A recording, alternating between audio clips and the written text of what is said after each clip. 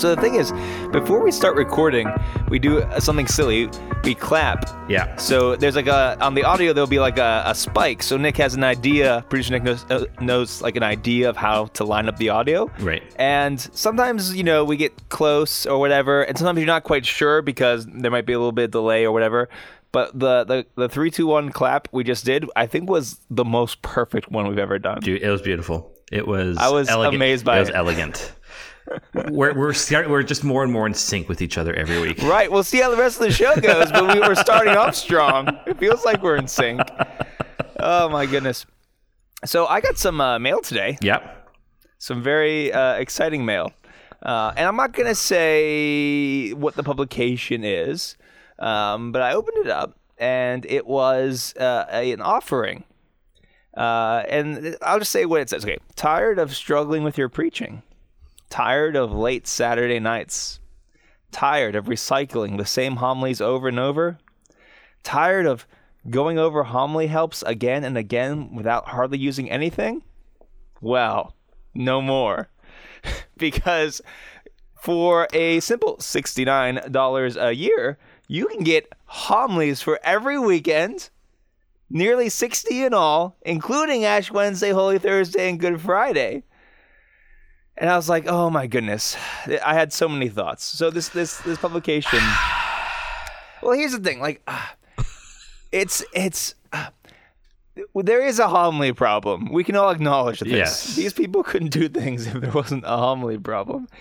And I understand, like, there are certain resources that I will go to from time to time, commentaries, even podcasts here and there, either get the mind going, or a lot of times to get, like, a more historical background so I can put things in proper context or whatever.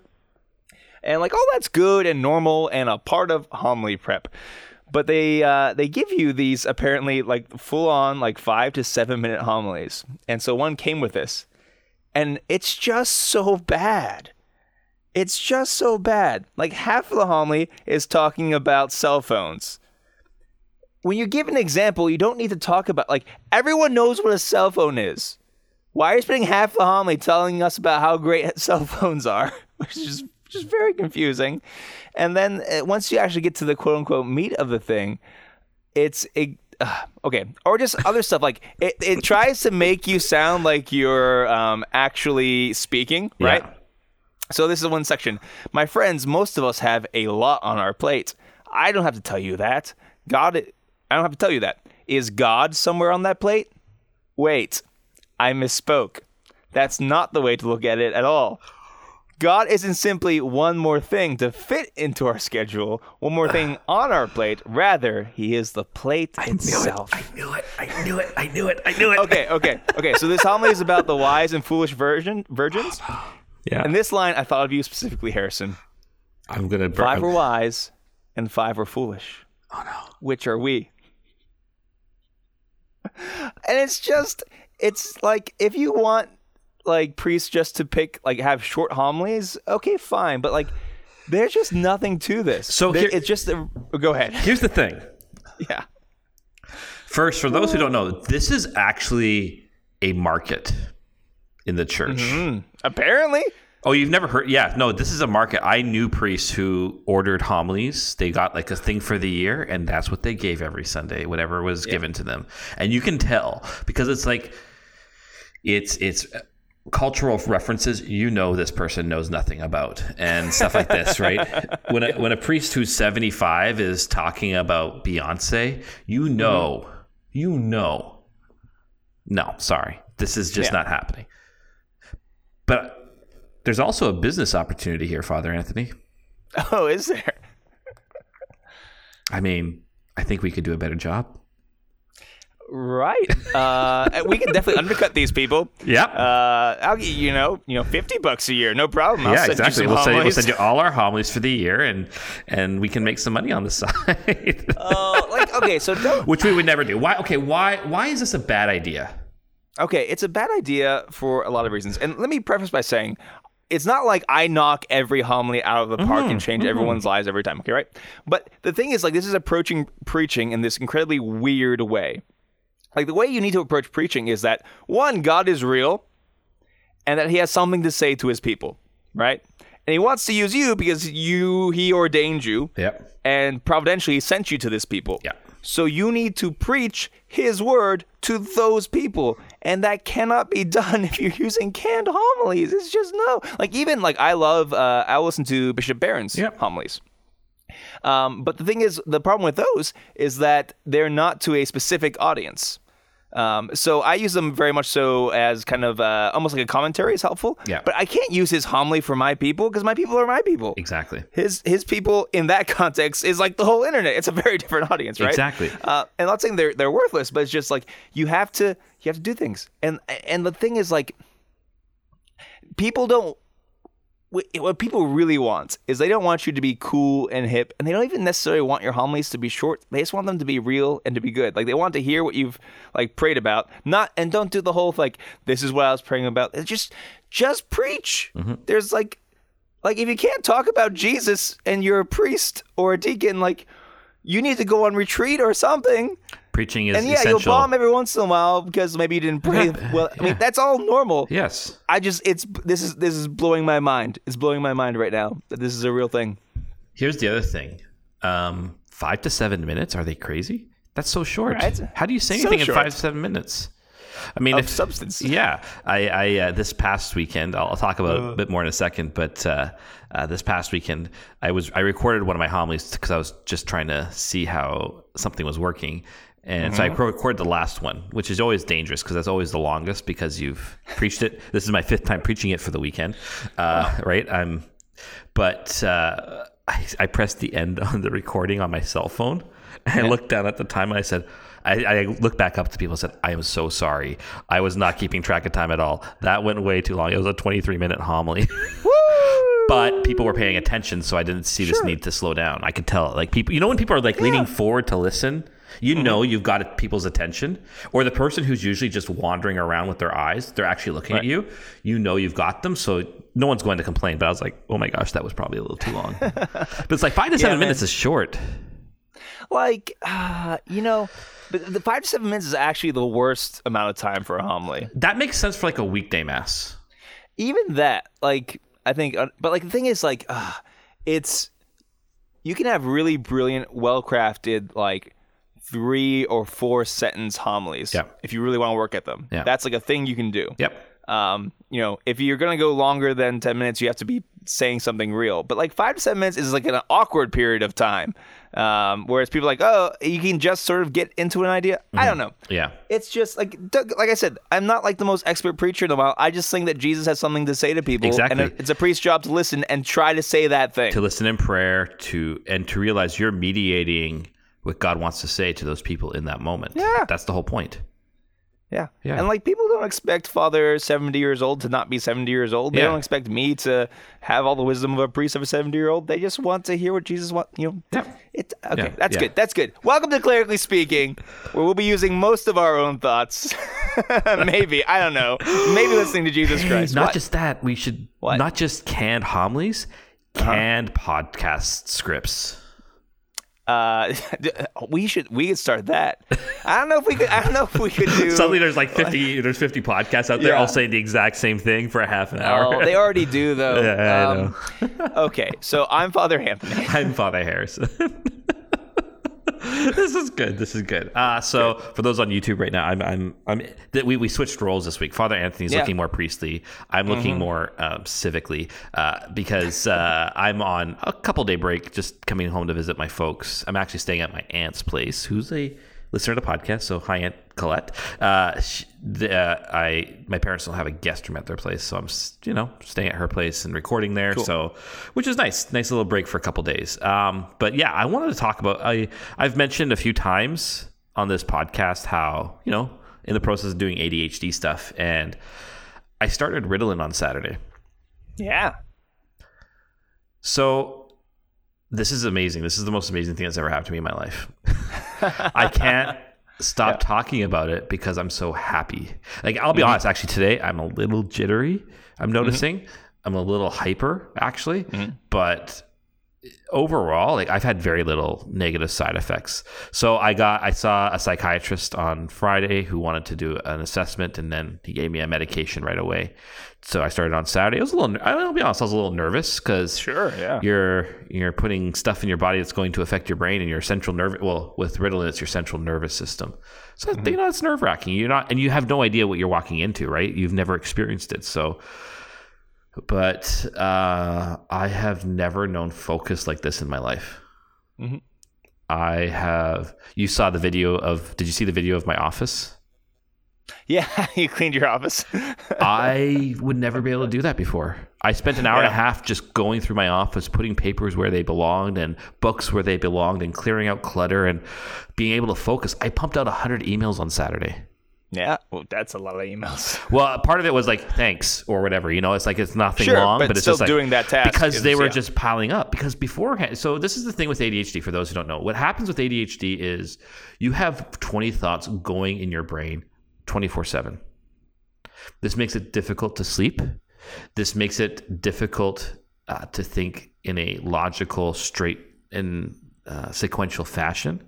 Because you're saying this one thing, but there's 20 other things that need to be said to make this one little thing properly understood. And those are always going on. So then what happens is you always feel overwhelmed and your brain just doesn't stop. So you're always tired. So what happens is the phone rings and you're like, oh, I don't want to answer it right now, because what it is just one more thing on the pile of thoughts. And when your to-do list is always long and it's always kind of badgering you every single minute, you have to do all these 20 things and your brain cannot sparse those things out and say, this is what I need to do now. And that's what I need to do later. So that's really exhausting. And that's what I've known my whole life. Yeah. And like when I was talking to my aunt about it this morning too, and I feel like, well, yeah, we've known this our whole lives.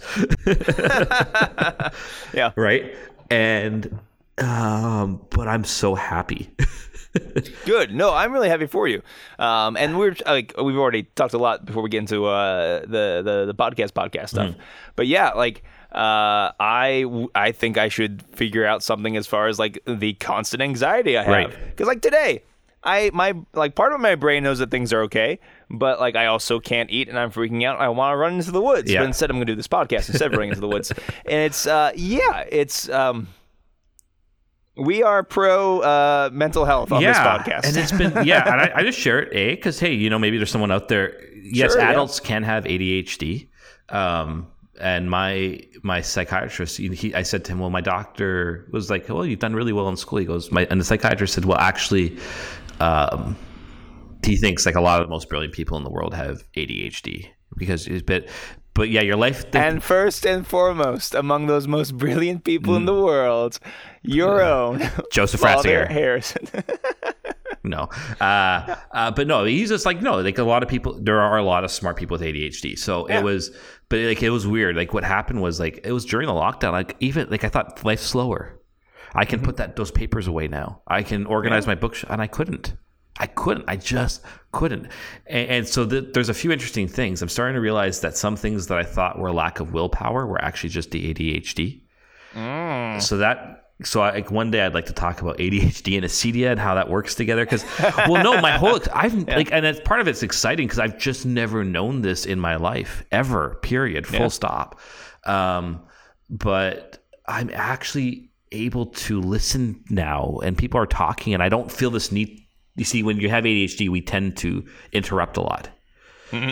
And it's not because we're doing that on purpose, but because what you're talking about, there's so many thoughts going on in our head, we just got to do a brain dump or something like that, right? So it's been, it's only 5 days, I get it, but this has been the most... News is good news. This is good news. And my secretary, I sent her the video of my office. She goes, who are you? Right, my parents. I'm Father Harrison, but stronger. Yes, well, this is the scary thing. I'm like, and I mean, some people were good. I was saying to some friends, I'm like, oh man, I can do this, and this now too, because I'll be able to have so much more free time. And everyone's like Jake said to me, he goes, just enjoy it. Yeah, and I'm like, that is a good and fair point, and I will. Before you take on 14 more projects. So I just want to share that. It's been amazing. If it's something you think you might be struggling with, it doesn't hurt to have a conversation. right? Yeah. Everyone's going to react to the medication differently. For some people, Ritalin can actually stunt their emotions. That does not happen to me. It's been weird. Everyone says that it stunts your appetite. It's an appetite reducer. I've had the total opposite experience. I'm actually really hungry all the time because it is a bit of it uses up a lot. Your metabolism works a lot faster. So you're using up a lot more energy. So I'm just hungry all the time right now. I just had I had a massive breakfast with my parents this morning. Massive plate of hash browns and ham and toast, and I'm still hungry. And that was an hour and a half ago. Are you sure you didn't have Canadian bacon instead of ham? It was ham. We don't call it Canadian bacon. You guys do. Interesting. Yes. Well, I think the moral of the story is that here at Clerically Speaking, we think drugs are good. And what is a better drug than that dopamine hit you get from a like on your tweets? Now it's time for the Summa Tweetologica. Summa Tweetologica. Summa Tweetologica. Summa Tweetologica. Summa Tweetologica. We talk about the Tweetologica. Summa Tweetologica. Lots of Tweetologica.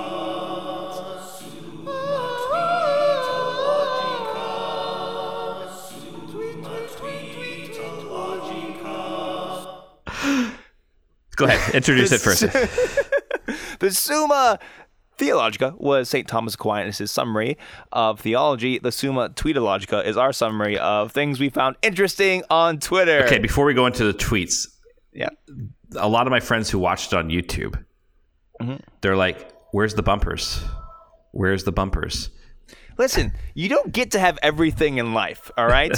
You have to make choices. If you say yes to one thing, you're saying no to something else. Yeah. It's called commitment. It's Yeah. called a choice. And those choices have consequences. So if you want to watch us on YouTube, you can see our beautiful faces and our beautiful talking with our hands. And that's wonderful. That's a blessing that, frankly, you don't deserve, but you get it, okay? If you want to listen to bumpers, then you download the podcast on your podcast app. And if you're a real fan of Clerically Speaking, you do both. Because you want to give us those clicks. Yes, that's right. So- That's right. Anyways, all right. That was really aggressive. Okay. This tweet is from our friend, Father Joseph Krupp. And he says this. I'm getting calls and visits from people who want to convince me to preach in support of Biden or Trump. I'm using that opportunity to ask for help feeding the poor. No one has said yes yet. If we were as passionate about Jesus as we are about our candidate, we would change the world.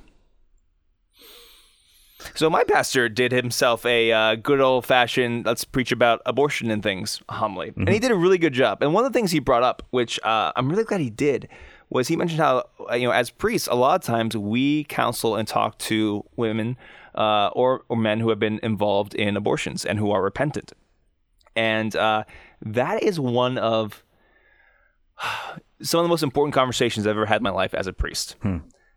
Because, it's there that you really see how merciful God really is. That, yes, even though you have done this truly evil thing, God still wants to forgive you. And to, it's such a delicate, such an important, such a holy moment to have those conversations with people. And so, those people exist in our congregation. And so you have to be mindful of them when you're talking about abortion as well.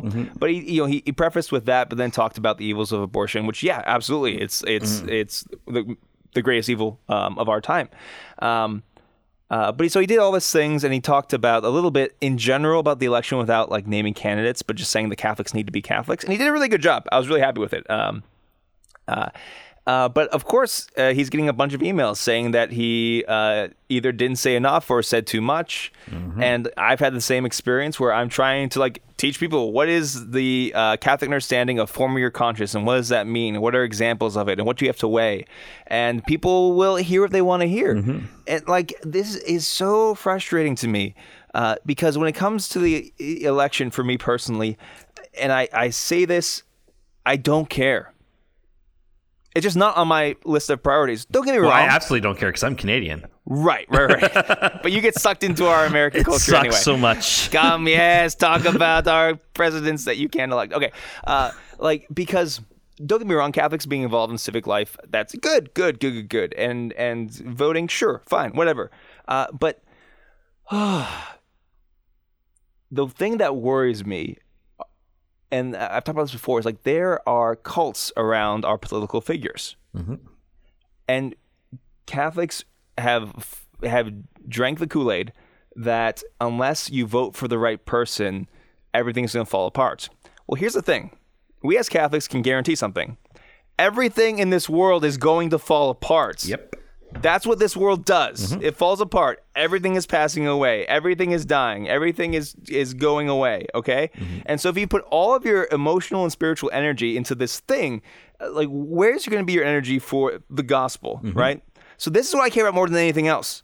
Yes, it's good to inform conscience and everything, but the thing is, people are so poisoned by this that they cannot, one, even hear what you're saying, and they only hear what they want to hear, and all of their energy and anger and or righteousness or whatever is fueled into this one thing, and it's to the detriment of their souls. Like you will meet completely normal people who become the craziest people once they start talking about politics. And like that's a sign. That's a sign like that's where your treasure is, so that's where your heart's going to be. And this is what drives me crazy. Yeah. And so I appreciate it. That's not just it's happening to all priests right now. And some priests are like Every some priests American are very priest. political, you know? Every, What's that? every American priest. Yes, okay, sorry. What's your perspective on this, my Canadian friend? Burn it all down. Yeah, okay, it doesn't matter for you. So a few things. Actually, this is an interest. So first, well, okay. Actually, I want to address the second half of the tweet first about the service to the poor. And there's a reason he's asking for this, and I think it's vitally important. Charity begins at home. Your political change begins at home. Your concrete service is where it changes. And we get so... And he's also trying to say your priority's in the wrong place. It's not wrong to think about political common good stuff around voting. That's fine. But it actually should be under your desire for concrete service in your local community to those in need. So the poor are going to be absolutely up in that thing. The problem is, unfortunately, for so many people, the poor aren't in their face, and it's not in front of them, so they don't see it. And it's hard. It's been very interesting for me coming into this new parish. Like just driving around the city, there is so much poverty here. It wasn't in front of me in Port Alberni, so it didn't cross my mind as much. Here, it's like not only is it there, I'm like, okay, what can I do about this? What can I help bring my parish along to see here? Because that's the thing. And this is like kind of the principle of subsidiarity. Like in the end, the big stuff actually isn't where most of the change is going to happen. Because here's the thing: if you want a political good, you need to change hearts and minds locally first, right? You can have the worst laws in the world enforced by a government, but they're going to become like it's like I don't know. I've seen Twitter accounts that have all these like old obscure laws that they just tweet out that are still on the books. Yeah. But they're not enforced. Why? Because nobody does anything that would make it enforceable. So like instead, I say this with I recognize the importance, and again in the States it's also different about how your laws work, etc. There is important political work to be done around stuff like abortion. Absolutely, not denying this. But there's also another way. By making abortion unthinkable, by creating a culture. You see, this is the thing. When Pope John Paul II is talking about cultural life, he's not talking about laws. Culture comes from the people living it. Yeah. Live it locally in those people. Help them make the choices that they need, which means, but here's the thing. If you don't want Jane Smith to have an abortion,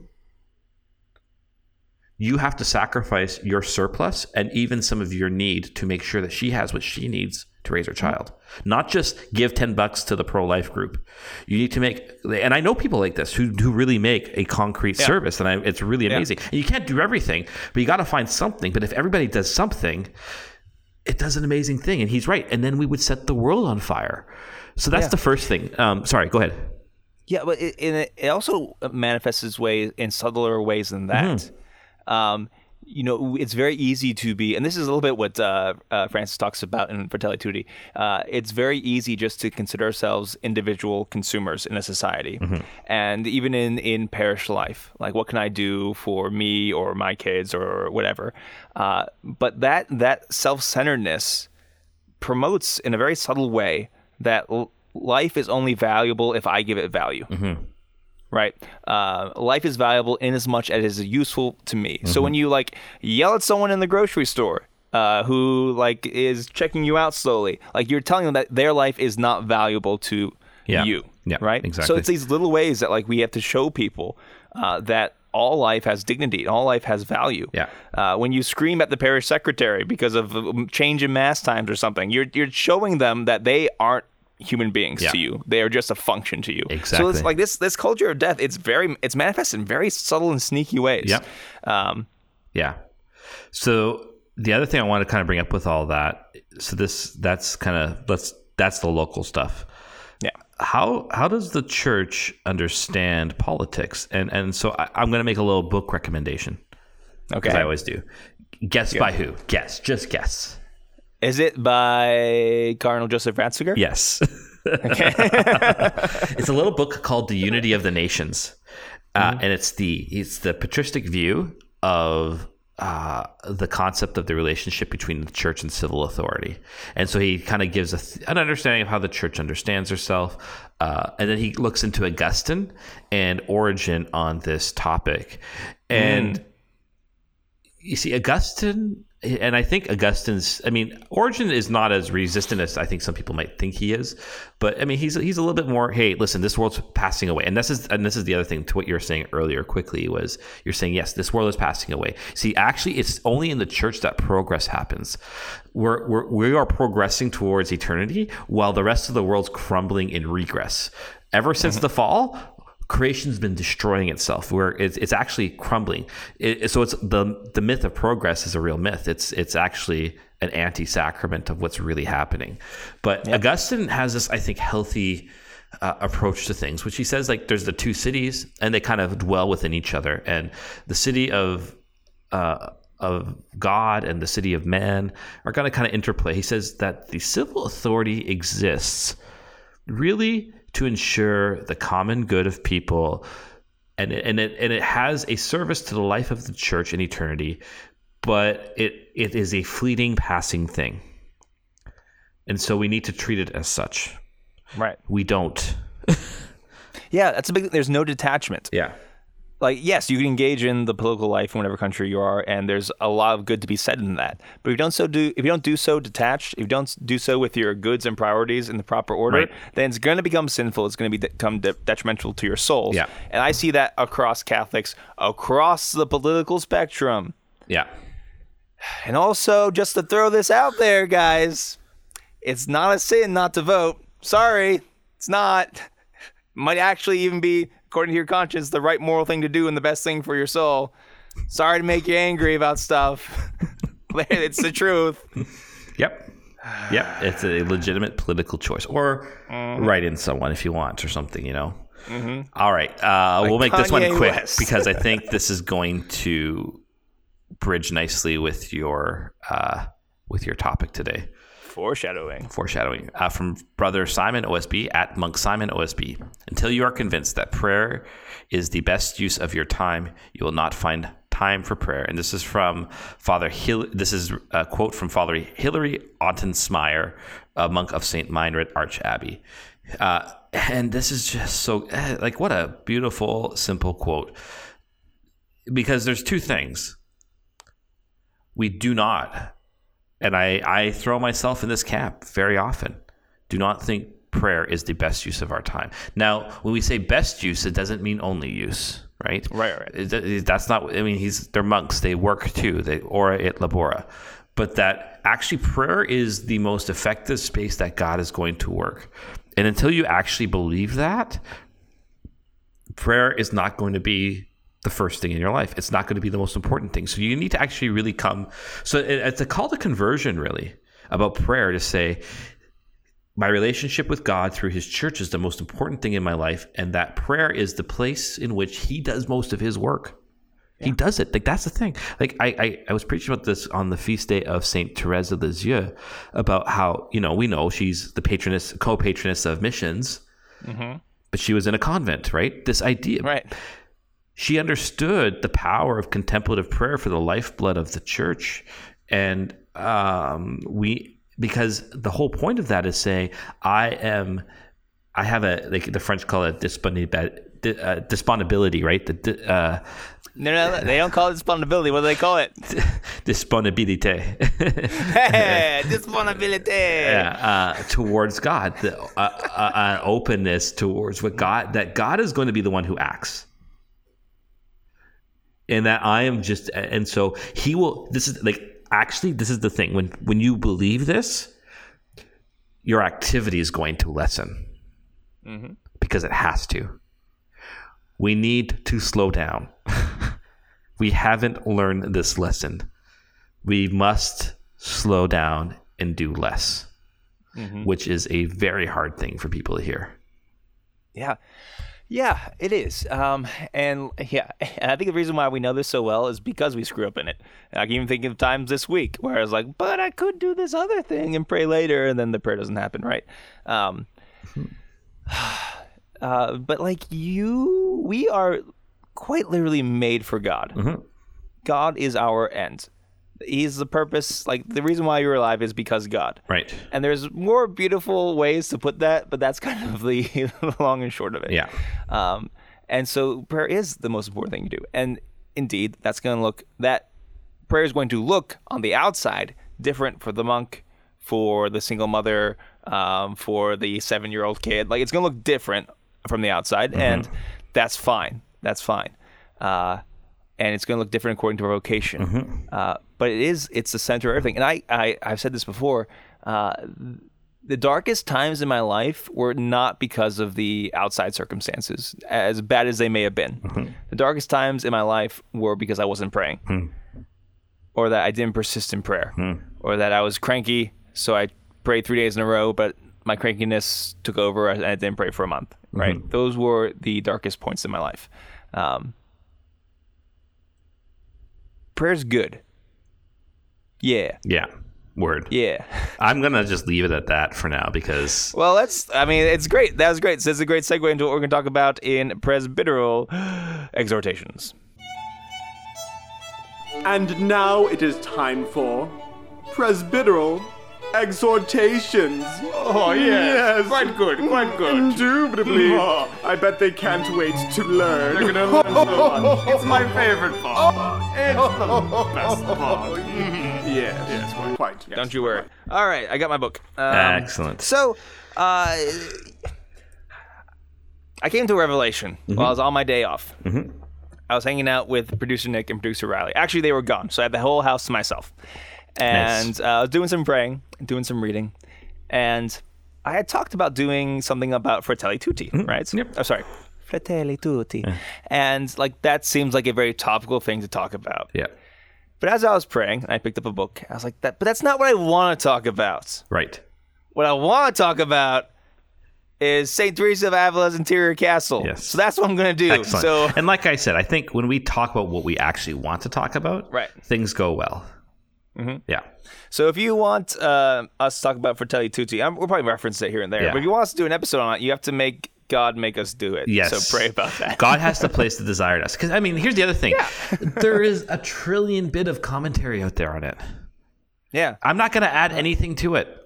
Like, I haven't read it yet because I only have really X amount of time to read. And right now that's doctoral study stuff. Here is my opinion on how to handle papal encyclicals. If you have not read it, ignore everybody's commentary on it because most people have an agenda. Yep. If you have read it, consider it as something the Holy Father has written. Let it challenge you. Pray about it, meditate it, and ignore the commentary that everyone has about it. Both are good ways. Yep. Both are noble paths. Yes. Amen. Amen. But if anybody's gonna make money off of Just ignore Yeah. it. Okay, cool. So Saint Teresa of Avila is one of my favorite saints. And it's funny because I only know like bits and pieces and stories that may or may not be true about her life, but I love her. Because she is both profoundly spiritual and profoundly practical. And for someone to be spiritual, they actually do have to be both. So the wisdom comes through in her writing. And so I picked up this book and started reading something again because I had run out of spiritual reading. St. Teresa of Avila said if it wasn't for books, she wouldn't be able to pray for 17 years of her life. So if you're someone who feels like you always need to be doing spiritual reading or picking up scripture, that is fine. As long as you're praying with it, it's a good thing to do. Okay. So I'm going to kind of just move through the first like 2 chapters. There's various things I think are important because just a lot was sticking out at me. You ready to go? Let's do ready it. to do Let's this? do this. Yeah. She begins. And first of all, it's just delightful because she doesn't want to write this book. She is a lady who is chronically ill. She was like throughout her life on and off, just annoyed by illness. And her spiritual director said, hey, write about prayer. And she was like, I already wrote about prayer. I wrote about my life and I didn't want to, and I did it. I wrote about other things I didn't want to, and I did it. But because this is obedience, I'll do it. Fine. So that's the context for why she's writing this. And she says, I began to think of the soul as if it were a castle made of a singular diamond or of a very clear crystal, in which there are many rooms, just as in heaven there are many mansions. So this is the format for the entire thing, to imagine the soul as this castle, full of a lot of rooms. And rooms that are above the center around, it's almost like a honeycomb of rooms, right? I think what struck me most about this thing is something I've noticed in my counseling and spiritual direction. That a part of me, as I am listening to the Holy Spirit and listening to the person talk to me, I am waiting for the points in the conversation, and it may take a few meetings, might take weeks, might take months. I am waiting for the point where the directee finally realizes that she or he does not accept God's love for them. I think this is the crux of not everyone's difficulties, but I think a lot of people's. That at the core, and it can happen for a lot of different reasons, either different core wounds or the way they were raised or whatever else. But I think so much spiritual anxiety, emotional anxiety, difficulty in life comes from the fact that, well, part of them thinks that, yes, God loves me. And a part of them does accept it, right? It's usually not like their entirety, but a deep part of them does not accept that God loves them. They see themselves as unworthy of love, as a screw up. They look at all of their sins, and the laundry list is long, because if you're a human being, the laundry list of sins is long. And they see that and say that I am unworthy. And what struck me about St. Teresa's image here is that God literally made your soul lovable. She uses this image of a castle made of crystal, which is good. Just don't throw stones in it, I guess, or whatever. But like, there's Crystal is beautiful strong, man. You can't if Okay, it's thick enough. Just go with my bad joke. Like, and in God's providence, if God created us from the beginning of time so that He could dwell in us, He made a nice dwelling. Yep. That's the reality of who you are. Right? Yep. And she even... Okay, No. I'm gonna let it fester and Okay, ponder more. Go ahead. Fester's not a great way. Yeah, fester's not a great word. Sorry, but brew. You're gonna let it brew like a nice coffee. I'm gonna let it ruminate. There we go. Yes, let it ruminate. there we go. Let it go Okay. through the different chambers, the mansions of my stomach. That's what rumination means, to go through different stomachs. There you go. Okay, so as those thoughts go through your tummy, she says, in fact, that the soul is so beautiful that we'll never fully comprehend it. She says, in fact, however acute our intellects may be, they will no more be able to attain a comprehension of this than to an understanding of God. As He Himself says, He created us in His own image and likeness. So even though we are infinitely less than God, because we're made in His image and likeness, you will never fully be able to comprehend the beauty of your eternal soul, the beauty of your person, of who you are. Whether you like it or not, you are good. Yes, and that's the torture of the devil. He is loved. by Yeah. God. Yeah. Then that's his torture. And he doesn't like it. Yeah. And that's the torture of the souls in hell as well. And that's a torture, and that's why it's a torture for us too, because we're fallen creatures. Right. And it's really like, and some of this, you may be thinking to your head, is this all kind of like make me feel good, like self-helpy stuff that we don't like very much? Right. And she says, no. She says, it's no small pity and should cause us no little shame that through our own fault we do not understand ourselves or know who we are. And indeed, this is the great shame of a lot of humanity and ourselves included in that, running around, that we are these mansions made for God. We have within ourselves, because God has placed it there, all these different rooms where we can encounter him and grow in understanding and of love. And so often we spend time outside the castle. And in this image, she uses like outside. So this is all analogy. This is all metaphor, right? So it's not going to be perfect, but it works pretty well. But this also really is in line with a lot of spiritual writers, that prayer is in a sense going within yourself, because if you are baptized, especially, the Holy Spirit has been set up in your soul. So in this castle, in the very center of it, is God, and his light shines throughout all the rooms. Right? And just like as a crystal kind of like refracts the light, thank you, and you can see different aspects of it, right? Different rooms, you'll see different aspects of God's love. And so like the interior life prayer, like you mentioned before in that tweet, like it is the greatest adventure we can go on, because we get to encounter different aspects of God's love for us. But the problem is many of us spend our time entirely outside the castle. And she talks about how there's like snakes and lizards outside the castle. And these can be like our daily distractions or our daily temptations and sins and such. And she says some people spend so much time outside the castle, they begin to look like those creatures. And this is true. What makes you human is your relationship to God. That's what makes you better than a fish. That's what makes you better than even a dog, right? Because you have a special kind of relationship with your creator that these other creatures simply do not have. Doesn't mean that they're bad. Doesn't mean that fish and dogs are bad. They're great. They're wonderful. But they're not human beings. And so the less you spend in your interior castle, the more you kind of just become like a fish. Just reacting to outside stimuli and never going beyond that. Yep. I don't know. I have nothing to add to that. Okay, good. Maybe this is a good thing of the drugs. It's like, wait, I don't have to talk all the time. Yeah. Okay. It's fine. I still got more stuff to say. No, I know. That's why I'm like, just go with it, man. Go with it. Yeah. Okay. Cool. And she also says that so as she's writing these things and writing about these mansions, you may grow an understanding of them through reading and through praying. And some people may do so more so than others, right? Some people may gain deeper insights or insights that she doesn't even have. And that's okay. This is an okay thing to do. She says, if the Lord grants you these favors, it will be a great consolation to you to know that such things are possible. And if you never receive any, you can still praise God for his goodness. And this is something that I trip up on a lot. Like, I think there's a lot of people out there who we read the lives of the saints or how close they were to God. And what do we feel? Jealousy, bitterness, and resentment. And this is a problem in our hearts.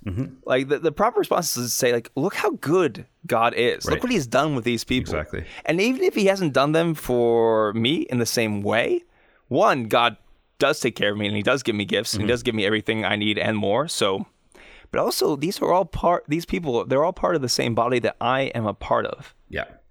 And so I should rejoice in that. Well, so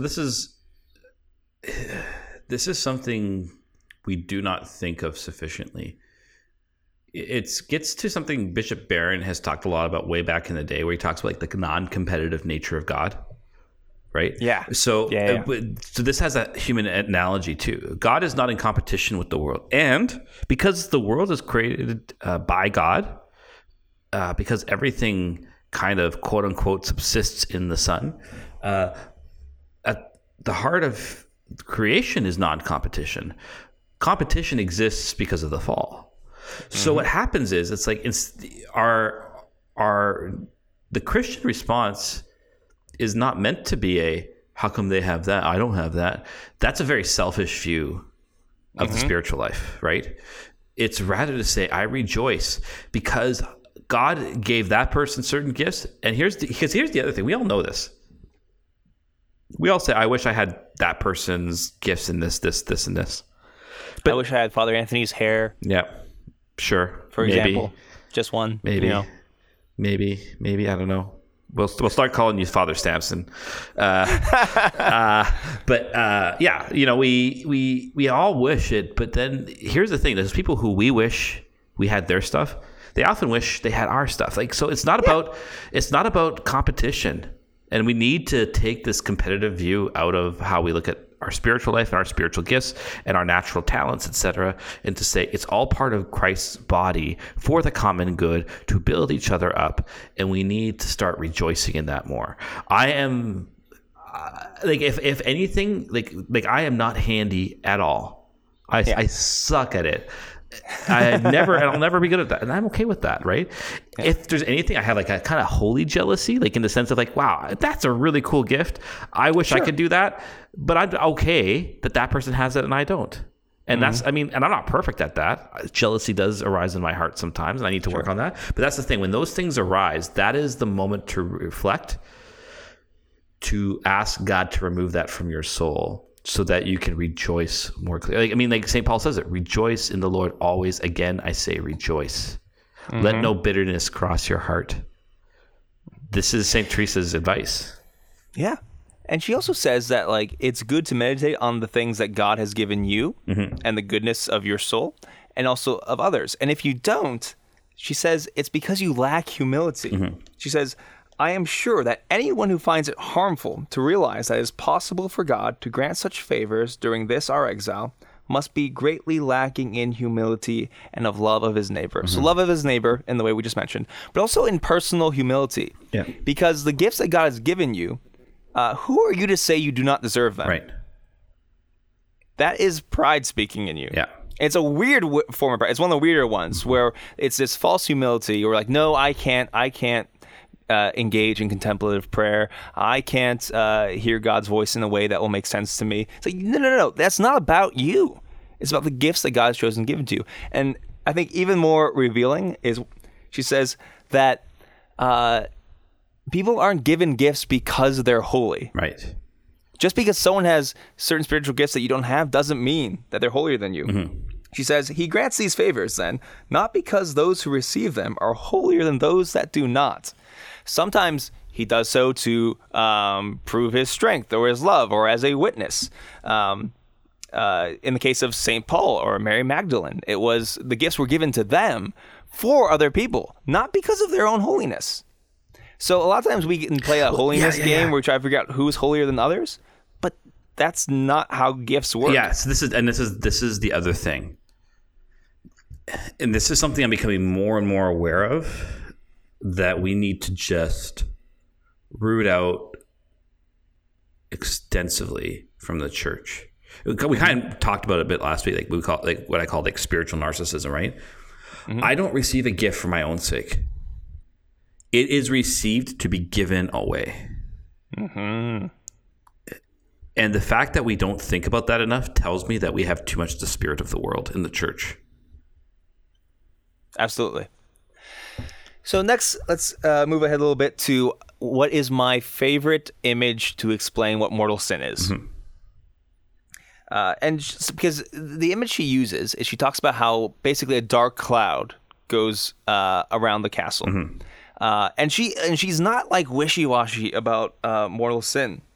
She says, no thicker darkness exists, and there's nothing dark and black which is not much less so than this.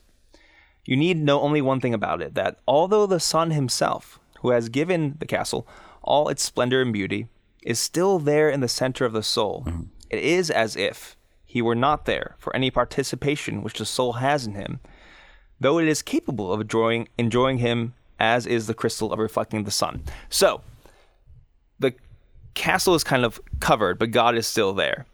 So it's as if he isn't there, but he is there. And I think that's a really good understanding of mortal sin. Because a lot of times we just say, cut off from God. But we know this isn't completely true because we don't get rebaptized, right? Right. She also says it's like there's a fountain springing forth, but the stream is cut off. The stream is what's darkened. There's nothing wrong with the fountain. It's the stream that flows from it that has been polluted some way. Right. Right? So I think this is important to balance just how like bad mortal sin is. Yeah. Because it is. It's real bad. It's mortally bad, in fact. But it does not mean that God has abandoned you. And then also, apart from that, the feeling of the need to repentance, the movement back to confession, that's proof that God's still working with you. Yeah. Yeah, right? and that's I mean, like, grace is always at work to draw you back to the sacraments. Grace, we get so, I hate to put it this way, but we get kind of linear about our thinking around sin and grace. I get it, because often we can't. It's a mystery, and so we're just trying to kind of wrap our minds around the mystery the most. But here's the thing: anybody who's not baptized, who's drawn to baptism, grace is already at work. I mean, even the church actually says, like, if you're a catechumen and you die before you're baptized, you get a Christian funeral. Yeah, because it's a recognition. Grace is always at work.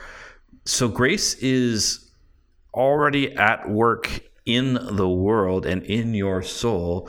And so this is, and I think that is a great sense of hope. We got to stop beating up ourselves so much around mortal sin. And I say that, like, how do I want to put that? I think, it is, because I know that sounds weird to say or to hear. Yeah, you know, because I was going to talk about this. Yeah. Mm-hmm. But it's, if you know the grace is at work. But this is the thing. Most of the time, the saints say, if you sin mortally, you recognize, you confess it, and you move on. Don't give it more thought than it's due. Because if you know God's grace is at work there, you really believe in God's grace, He's not going to keep you there. He's going to draw you closer, and He's going to use this evil for your good in the end. Right. So, I mean, here's the thing. Because I've had encounters with priests before I was a priest, and I think maybe a lot of people experience spiritual leaders kind of poo-pooing mortal sin. Yeah.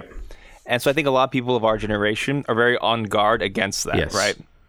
Because, like, we understand that sin is real and it is bad. Yeah. And so does, Saint Teresa. She says, and since this soul has separated itself from him, it cannot be pleasing in his eyes. For after all, the intention of a person who commits a mortal sin is not to please him, but to give pleasures to the devil. And as the devil is darkness itself, the poor soul becomes darkness itself likewise. Mm-hmm. She goes on to say that if a person could really see what mortal sin does to a soul, they would think it impossible to sin at all. And rather than meet occasions of sin, they will put themselves to the greatest trouble imaginable to avoid it, right? So mortal sin, really bad, okay? But also, let's just, I'm just going to say this. Okay. A lot of times people equate every sexual sin with mortal sin. Mm-hmm. And often, when they are in habitual sexual sin, masturbation, pornography, adultery, they've been engaging in these things in various levels since basically puberty, right? I think it's really important to acknowledge that the soul that is striving to fight against that, that's going to confession regularly, that is implementing things to fight it, not every fall is a mortal sin. Right. And it's again, we always have to remember there's a difference between grave matter and mortal sin. Grave matter is a condition of mortal sin, but it's not the total picture. It needs to be with full knowledge, it needs to be with full consent, and it needs to be grave matter. So for example, you're like, I was being inundated with tempting thoughts. Well, what'd you do about it? Well, I fought it. I prayed about it. Like, then there's no sin.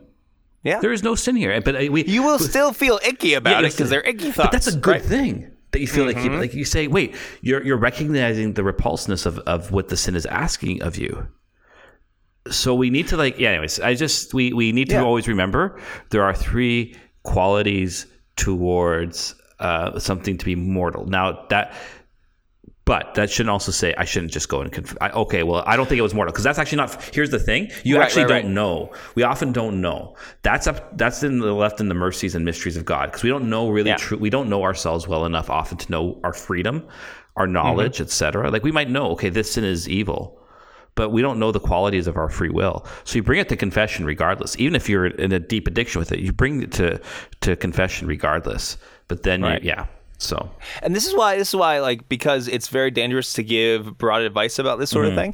Like, if you are struggling to combat that kind of sin, it's so important to try to find a spiritual director, because maybe that director can help you discern, like, you should still be going to communion, right? Because you need that grace from communion. The spiritual director can help you discern whether or not, like, because of the habit, it's not mortal right now. Right.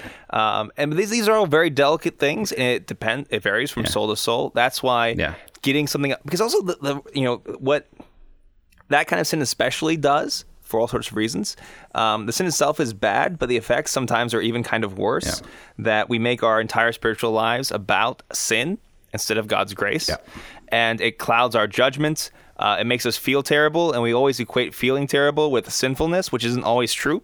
So that's why it's important to, like, get an outside opinion to help you discern these things, because maybe there are remedies that are available to you, but you need a good doctor. So you need a good spiritual director. Okay, so that's I think we've talked about mortal sin before. But it's always good to remind. It's always good to remind people. Yeah, because it's 2020, and any priest will tell you who hears confessions on a Saturday, a lot of people struggle with this. Yes, exactly. They do, but you don't have to struggle with it in the same way for everyone. Okay.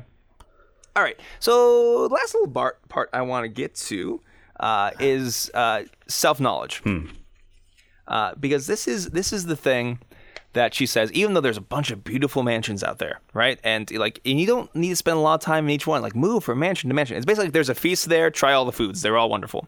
But the one thing we have to keep going back to is the mansion of self-knowledge. And in fact, the dynamic is very important of looking at God and looking at ourselves, for two reasons. One, in the light of God's goodness, we will have a deeper clarity of our lack of goodness, right? That's the thing. But also, as we look at our lack of goodness, as we look at our sinfulness, our faults, our failings, we will look at them in the light of God's love for us and mercy for us, so that we do not despair. And that is, I think that's, the point you were making earlier about not being convinced of God's love of us. That's because we've so often looked at our sins on our own. Right? Or our sinfulness on our own. So we beat ourselves up. I'm not where I should be. I'm not good enough. Blah, blah, blah. I'm not enough to be loved. But when you see it with God's eyes, you see that he sees the sin, but he still loves you. Yeah. And that's the changing moment. That's the conversion. Yeah. And then there's a second point. So there's that aspect, which is very true. But she also compares the lack of self-knowledge to the state of a soul in mortal sin. And she says very clearly, this is not a perfect comparison. Right. They are not the same thing, but some of the effects look similar. And this is a longer quote, but I think it's just going to click with a lot of people. We were saying just now how black and noisome are the streams that flow from the soul's immortal sin. Similarly, although this is not the same thing, God forbid, it is only a comparison. So long as we are buried in the wretchedness of our earthly nature, these streams of ours will never disengage themselves from the slough of cowardice and fear. We shall always be glancing around and saying, are people looking at me or not? If I take a certain path, shall I come to any harm? Dare I begin such and such a task? Is pride that is impelling me to do so? Can anyone as wretched as I engage in so lofty an exercise of prayer? Will people think better of me if I refrain from following the crowd? For extremes are not good, they say, even in virtue, and I am such a sinner that if I were to fail, I should only have farther to fall. Perhaps I shall make no progress, and in that case I shall only be doing good people harm. A person like myself has no need to make herself singular. all these anxieties that we have about the spiritual life, or all these worries about, am I doing the right thing? If I don't pick the right vocation, will God hate me forever? If I don't do the right things, will I not get married or not? Or is this what God's telling me to do, or is this my own pride? And I'm such a sinful person. Could I ever accept prayer? All these flow from a lack of self-knowledge and not from pride. Right. The deeper you know yourself, the more free you are to love God. Yeah. And like we've all tripped up doing this, where we've had conversations where we kind of lose our minds, and either we start like yelling or flipping out at people because we haven't realized that I'm in a bad mood right now, or I haven't prayed in a while. Like we see and have all experienced the harm that not knowing ourselves does. And by learning more and more about who you are, that allows you to be free for God. Yeah, and I think like I was listening to Catholic Stuff You Should Know the other day, and I'm sorry. I know they're the enemy. I'm kidding. They're not the enemy. They're great guys. It's a great podcast. It's a good podcast. Yeah. Whatever. Anyways, they're talking about Sister Blandina Segale, who was a nun in Denver and Santa Fe and stuff, Sister Charity. And I'm forgetting the exact quote, but she says, the will of God is found in the tasks that are given you for the day. And I think because I think Sister Teresa's stuff kind of blends in with that, right? I'm misquoting Sister Blandina a bit there, but that's roughly what she said. We don't need to worry about is X, Y. Am I making the right choice about this choice of my life and everything? It's not God's will for you is not to be figured out in this, like, he doesn't have a blueprint in heaven. And if you take a wrong direction, the blueprint is gone and you're toast. That's not how it works. Rather, it's actually through the concrete circumstances of each day that you hear his voice.